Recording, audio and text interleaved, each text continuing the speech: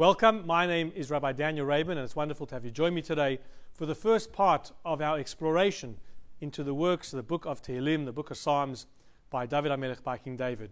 We're going to go through specific Psalms, look at the deeper meaning, the deeper insights into some of the more well-known and common Tehillim that we recite. But today, in under 10 minutes hopefully, we'll cover just a really broad overview of the book of Tehillim, its main themes, and of course give us context as we begin the journey to understand this great work. Now, I highly recommend, in order to understand Tehillim properly and understand Tehillim with all its insight, it's really important to get an overview of who the author of Tehillim was, which we'll speak about momentarily. But really, if you go through and understand King David's life, you'll get a much greater sense and appreciation of the Psalms that he composed. But overall, if you think about King David, David HaMelech, I think what comes to mind is a number of images. A lot of people think King David was famous for his great skills in being a skilled warrior. You know, he was able to take on Goliath, the giant Goliath. Others may think about King David in terms of being a great king. David Melech Israel Chai V'Kayam. But in fact, he truly won the everlasting love of the Jewish people, of all of us, by his work of Tehillim, by his work of Psalms. David HaMelech, King David, his life was one which was holy. It was dedicated and consecrated to the Jewish people of his time. And it was this saintly character, if you like, this greatness, this holiness of King David, which when you look through the book of Tehillim, you see it expressed in the way that he mentions and talks about and feels in his relationship to Hashem. And that, I feel, is what truly wins over our hearts and minds. Now, overall, Tehillim, of course, are works of praise. Words of praise to Hashem, speaking of God's greatness, of God's goodness, of God's mercy and His power, and of course His justice. David HaMelech, King David, when you look at the work of Tehillim, when you read through the words with its commentary, with its explanations, you'll see that he's pouring out his heart through these words. He's truly giving over what he was feeling, how he was connecting to Hashem through his words in Tehillim. And in a sense, he does so in such a pure and such a sincere way that he trusts implicitly in the oneness of God. Now, some people have asked me, why is it that we recite Tehillim at a funeral? I think one of the ideas is that if you look at the Psalms and you look at King David's life, they reflect almost the full spectrum of life's experiences. And that's so powerful because you look at not only in the individual life, but also as a nation. King David captured all of those and, of course, experienced all of those. He goes through his times of trouble, his times of distress. He goes through his revealed times of goodness and calmness and peace. He also offers up tremendous words of advice and inspiration onto how to choose a life of true happiness, a life of really finding meaning and contentment in your life. And we think about King David's life, and as I said, important to read through his story, the episodes of his life and the different things that he went through. But you see that David HaMelech, King David, experiences exile, persecution, struggles, triumph. And those reflect, of course, also the Jewish people's journey through Jewish history. Tehillim, through the ages, has definitely, and I think we can all agree to that, served as a source of inspiration, a source of courage, and most importantly, a source of hope. The Jewish people have always needed that hope, and Tehillim has always given us that sense of comfort and the ability to recite words which we know that, of course, will bring us, hopefully, blessing and peace. Now, when we encounter Tehillim, we see that it certainly takes a Jewish person's life and it accompanies them through their journey of life. I mean, think about it. Our daily prayers, every single day that we daven, it's replete with the words of Tehillim.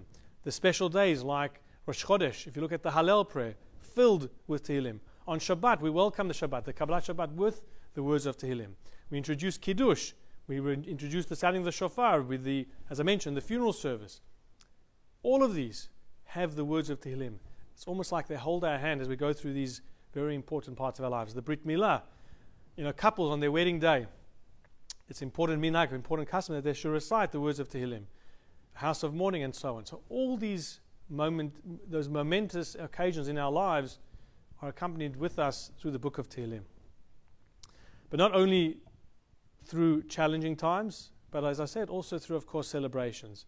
During pregnancy and childbirth, I know when we were blessed, Baruch Hashem, with children, reciting Tehillim during the labor, of my dear wife. And of course, that again brought source of comfort and hope that there'll be blessing.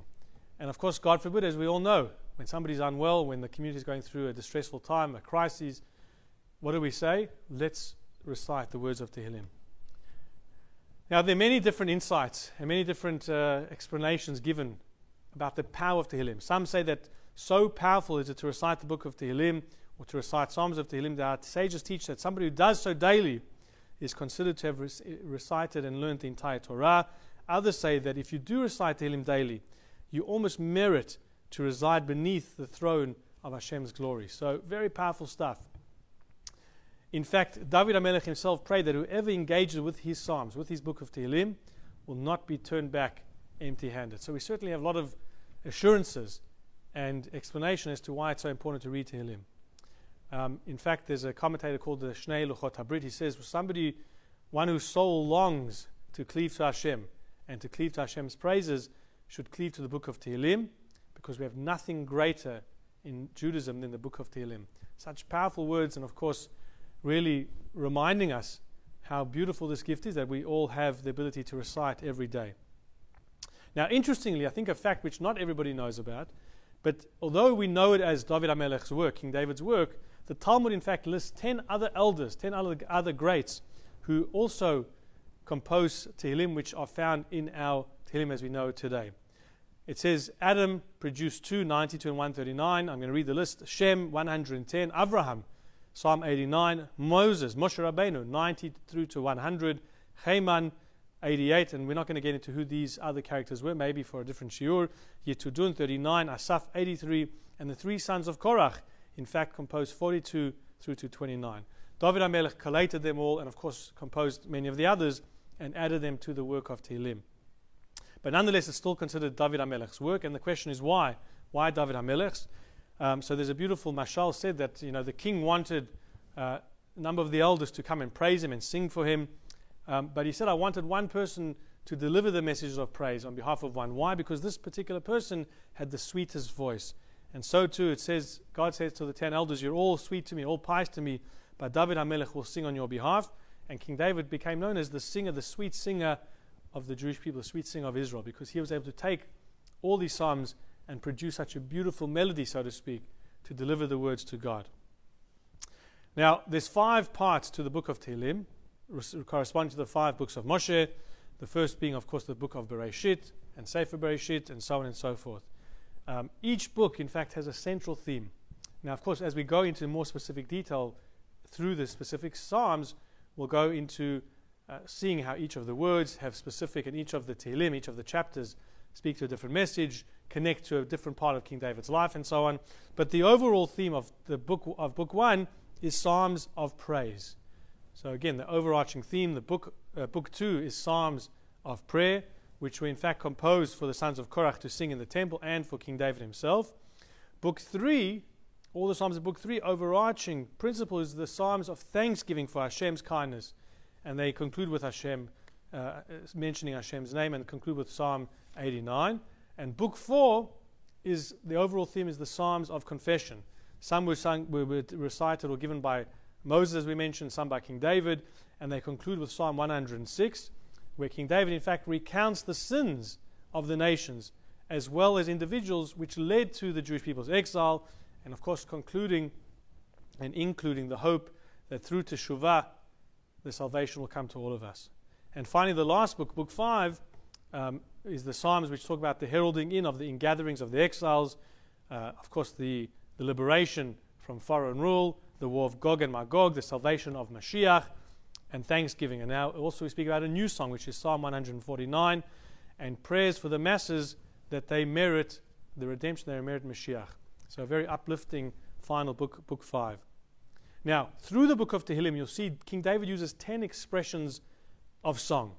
Nitzuach, Nigun, Mizmor, Shir, Hallel, Tfilah, Baracha, Hoda'ah, Ashrei, and Hallelujah. All of these corresponding to the 10 elders that helped compose Tehillim. Also, we say that the world was created through 10 utterances. So these are just 10 utterances of praise.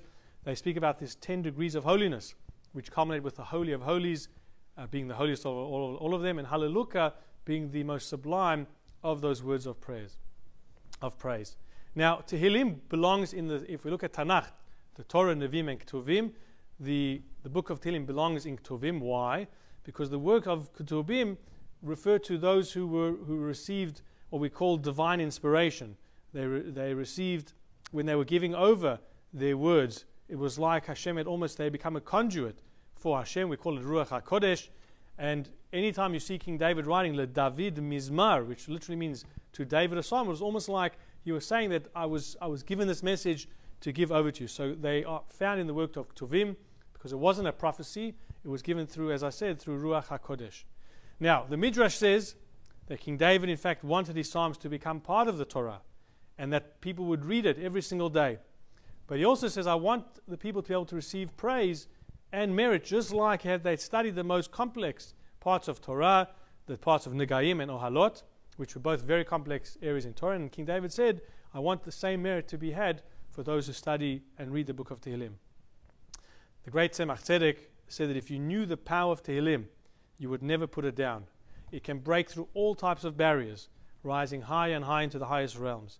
And the very recital of Tehillim, even not knowing its meaning, has tremendous great spiritual value.